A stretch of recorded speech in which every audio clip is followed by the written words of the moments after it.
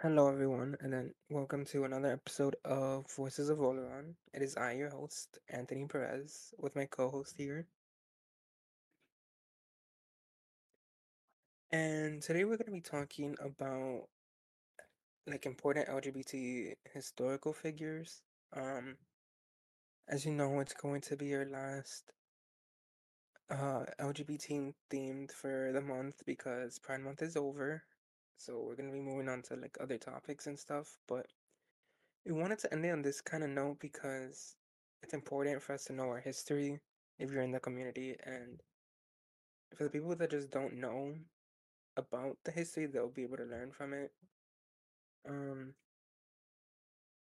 it's also at a really appropriate time because, as you know, the Supreme Court is passing a lot of um laws that are targeted towards LGBT people, primarily trans people. And yeah, we just thought it was appropriate for right now.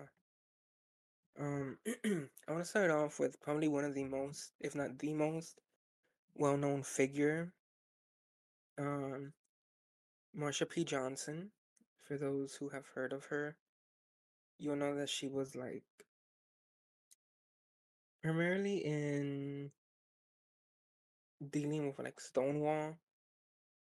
Um, she was American gay liberation activist, and they identified as a drag queen, which we spoke about drag within the last two podcasts.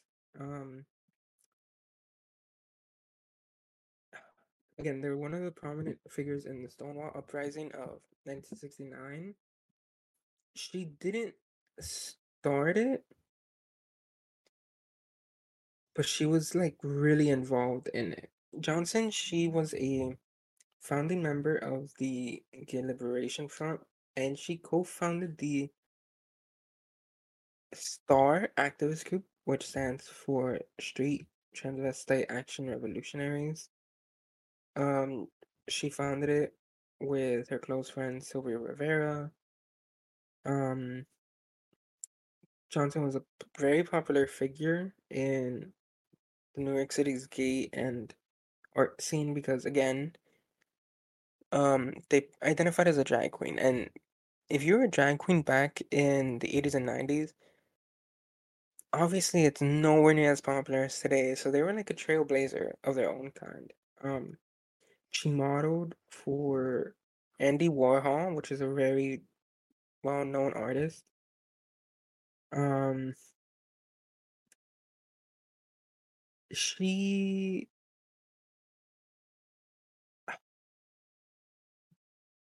it's really sad what happened to her. Um, they found her body floating in the Hudson River, and the NYPD quickly labeled it as a suicide because it was the way that she died. It looked very suspicious. That people started rioting over her death, and they had reopened the case due to oh, it could be a possible homicide, maybe even a hate crime. Um, but it was really bad. I had remembered reading about it a few months ago, and I'm not sure if it was that they found wounds on herself or I don't remember, but it was really, really sad death. And I feel really bad because she obviously did not deserve that. Um,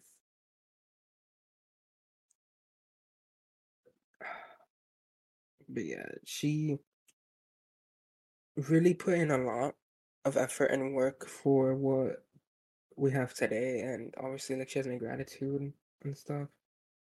Um, a quick little fun fact: the P in Marsha P. Johnson stands for "Pay It No Mind," which is really just a message in itself of just don't pay attention to it, don't entertain foolishness. Is the way I take it. Um, but yeah. Um, Off the top of my head. it's not that they're like a historical figure. They are a trailblazer. Um, Mr. RuPaul himself, as we mentioned 2 podcasts ago. I'm not gonna be going too much over them just because we've already discussed about them, but RuPaul's a trailblazer in the drag world. They are known as like the queen of drag right now. They really went through hell and back for where they are now and the empire that they own. There's like a million Drag Race franchises, and he started in New York. And you're gonna see that a lot of times New York is gonna be like where they come from or where they originated because if I'm not mistaken, I think it mainly started like a lot of LGBT stuff came from New York. The drag scene, the ball scene, um, voguing within ball culture, that mainly started in New York. And RuPaul, he started back in like the 90s. And obviously, again, drag is nowhere what it is now. So they really had to just take a leap of faith. And they did. And then, as we all know, 2009, the first season of RuPaul's Drag Race came out, and it's been a success. Um, who else? Oh, um, I actually just read this. Or not read this. I read a book that a friend of mine wanted to do an essay on. It was called Swimming in the Dark, I think it was called. It's about two gay Europeans, and it was during the whole like World War II timeline.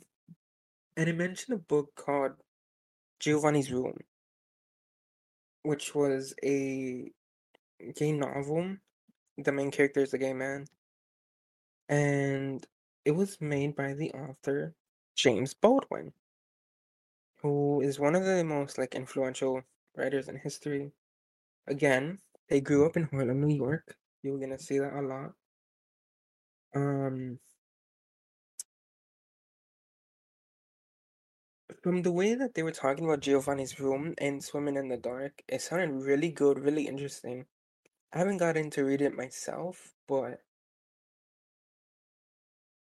from the synopsis that I got in the story, it sounds really good. Um, do you have any people you want to mention? Yeah, I have a Because I already few. talked about like three. So,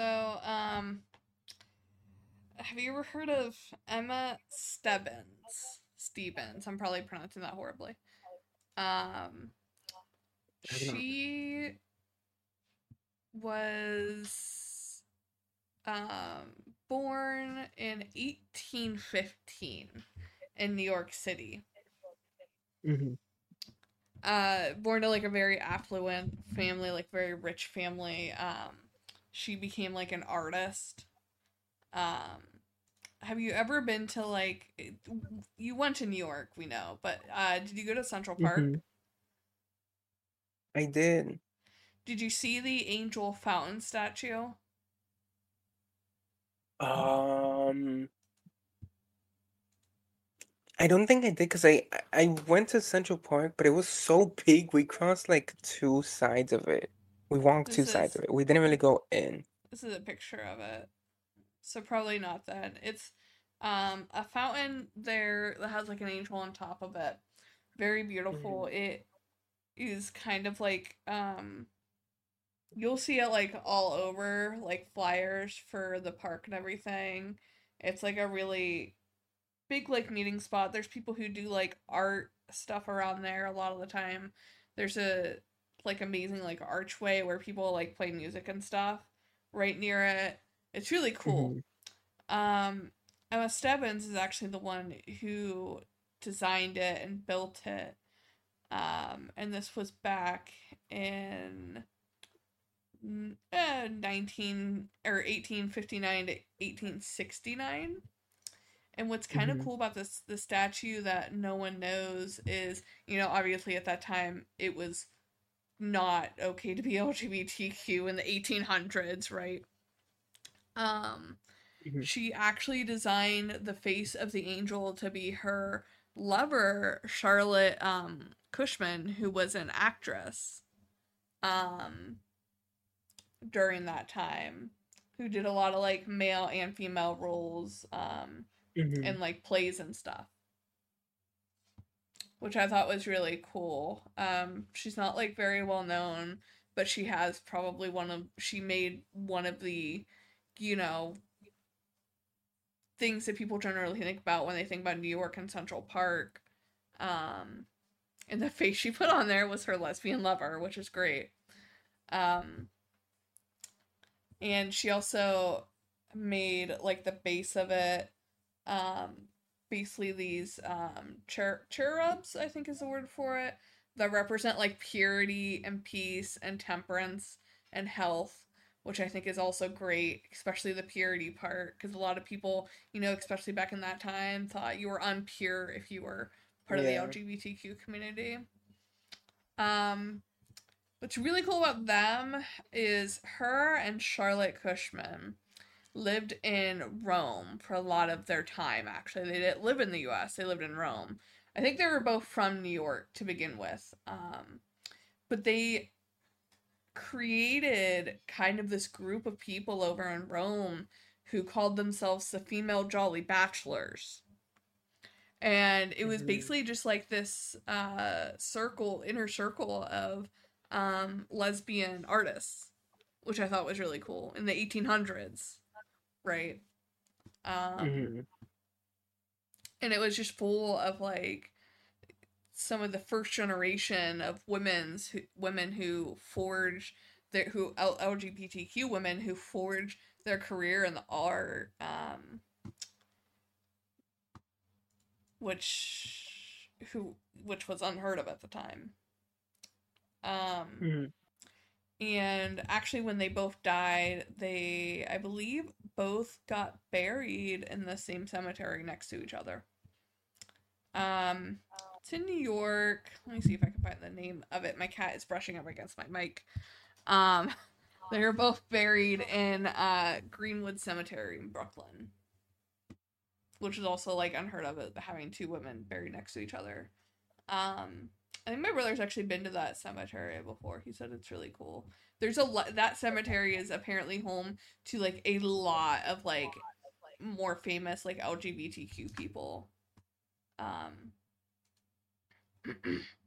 some other people that were kind of part of that group, um, the Jolly Bachelors, female bachelors, uh, Mary Lewis, who was a sculptor who was mixed African American and Native American heritage, who's also born in New York, but did most of her work over in Italy, in Rome, Italy. Mhm. She was like one of the first actually African American and Native American sculptors to achieve national and international prominence, um, while also being part of the LGBTQ community. Um, as well as Matilda Hayes, who was an English writer and journalist, um, who was also part of that group, who actually dated Charlotte Cushman, who was Emma Stebbings' basically wife, um, for a really long time, which is kind of funny. But yeah, it surprised me when I was kind of looking into this that even in like the 1800s, we have like documentation of these women who are like, I mean, not out, but like, out at the same time. Mhm. You know what I mean? Mhm. Which I thought was really cool. My brother had told me about Emma Stebbings because he worked at Central Park, so they had to learn like all the history of like all the different statues and everything there. Mhm. Um, Yeah. yeah, so it's just one really cool story that I kind of always liked. there I have a are few. a lot Hmm? of there are so many LGBTQ people that we could talk about though. Yeah. I'm trying to do like the big ones. Like I have four more big ones and then like little ones. Um, when I mean little, I mean that like they're still young. They're like under 50. They, not that they haven't done much, but like their impact isn't as felt compared to like Marsha P. Johnson, for example, or like Hmm. RuPaul. Um, one of them is Gilbert Baker, which you had just screwed over. They created the gay pride flag that we know of today, with like the rainbows and stuff. They were actually asked by his friend to make a symbol that represents gay pride, and he hand sewed the first one, and that's how it came about today. Um, Larry Kramer, he's known for his writings, but he created two influential organizations during the AIDS crisis. The first one being the Gay Men's Health Crisis Organization back in 1981 when AIDS was really bad. And at the time, it was the only group devoted to solving that issue. And then he later created ACT UP, which is, I think the word is an acronym. It stands for AIDS Coalition to Unleash Power. Um, it was an organization that held high-profile demonstrations. In the 80s, he wrote a play called The Normal Heart, which played his experience in the AIDS activism. Um, there was also Anderson Cooper, for those who don't know, is like a really well-known CNN news anchor. He's an openly gay man, and he has his own show called Anderson Cooper 360, which started in 2003. Um,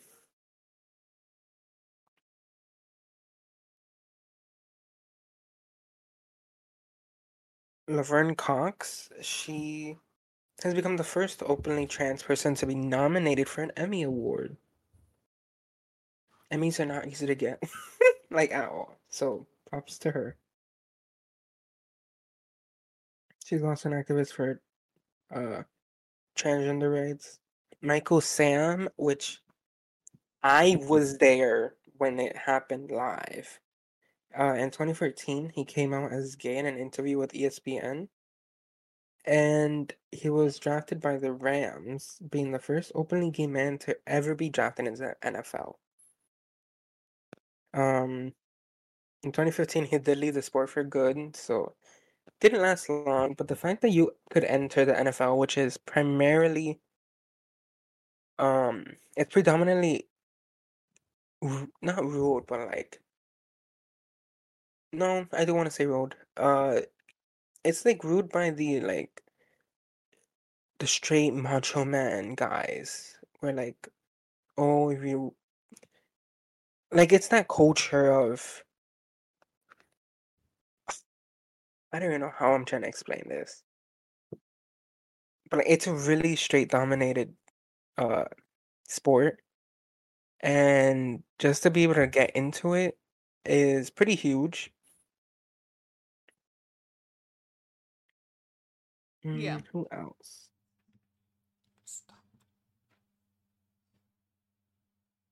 Elliot Page, who has starred in Juno and The Umbrella Academy, both good.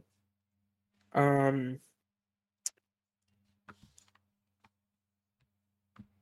Elliot Page is like one of the more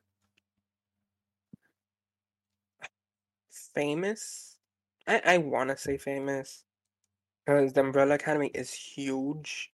I know it's a really loved series on Netflix by a lot of people, and he's trans. Um, he I remember when he announced it, a lot of people were going for them. They were coming after him saying like, "Oh, you look so much happier as a woman. You look like you're suffering now as a man." And he has not been going through it easy at all. Like, they're really strong.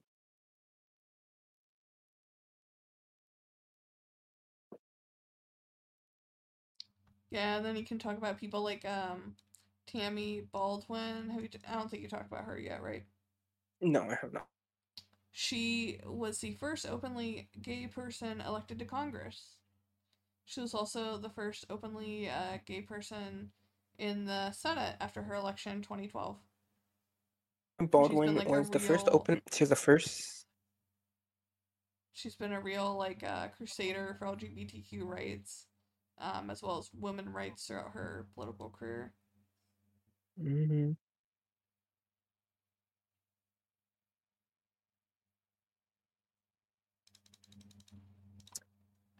Um, There's I'm trying to Leonard think of like now. Matlovich, who back in the 1970s there was a ban on any gay service members in the military. Um, and he came out in a letter to his commanding officer in 1975, and he was given like a general discharge from the Air Force, Mm, which he challenged and it lost. And then in 1980, he challenged again, and a judge finally ruled in his favor.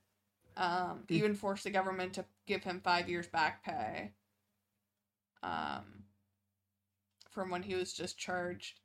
Um, and his case, like even now, is like still becomes relevant when they overturn the "Don't Ask, Don't Tell" era, and even in the attempted ban on transgender service members, his like case is used a lot for those types of rulings even now to try and like help mhm, keep LGBTQ rights in the military. yeah. Um, what was I gonna say? So yeah, we've spoken a lot about HIV and AIDS this podcast because a lot of these people had to do with the whole crisis of it.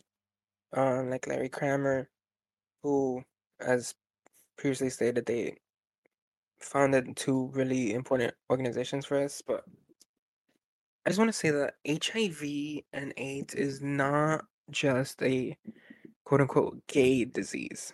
A lot of people think, oh, only gay and bi men could have it. No, even straight women, even straight men could get it. Because guess what?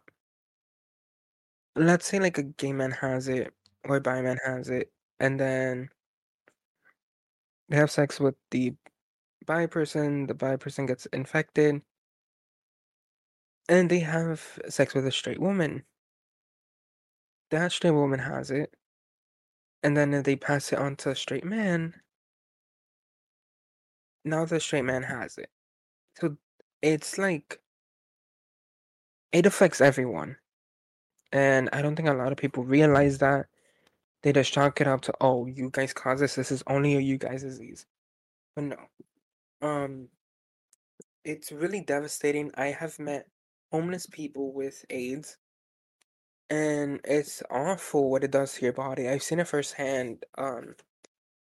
There was one day that I went to go get food to homeless people with my mom, and in downtown, on the streets of downtown in Miami, there was this one man who looked like he was 40s or 50s, and he was in his 30s. And he said that he has AIDS, and I don't even know if he's alive anymore, but like it really just shook me because like wow, like that was one example. Like it was rampant in the gay community back then, which is why we don't have a lot of older gay people because they were struck really bad with AIDS. Um, Yeah, and I mean, you don't have to, have sex to get it either. It could be even through like hmm needles and stuff. Really, anything yeah. can pass through blood, all that stuff too. Any Um, bodily fluid, basically, I think. One like really bad misconception is that you get it through touching them and that you can't like hug them or like shake hands. No, that's not how that works. Like Ali said, it's through um bodily fluid.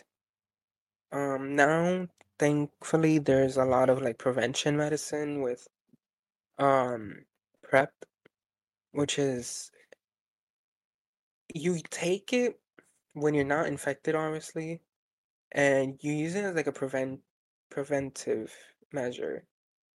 Um, if you find out that you have HIV or you think you might have it, run to the hospital and ask for um PEP, which stands for post-exposure prophylaxis. Um, you could only take it after to like a maximum of 72 hours after uh whenever you think you got infected. I learned that in my LGBT class back in my first year of college and I have not forgot about it because it's important for us to know. And now I'm like sharing it with y'all. Um the you think 3 days is short, think of a 3 day long weekend. And you think to yourself, oh my God, that's so much time off. That's how much time you have. You have the same time as a 3 day weekend. So if you're in ever in that position, do that. But I think I've been seeing news on Twitter about scientists and researchers finding a potential cure for HIV. I'm not too sure. I had to see about that. But yeah.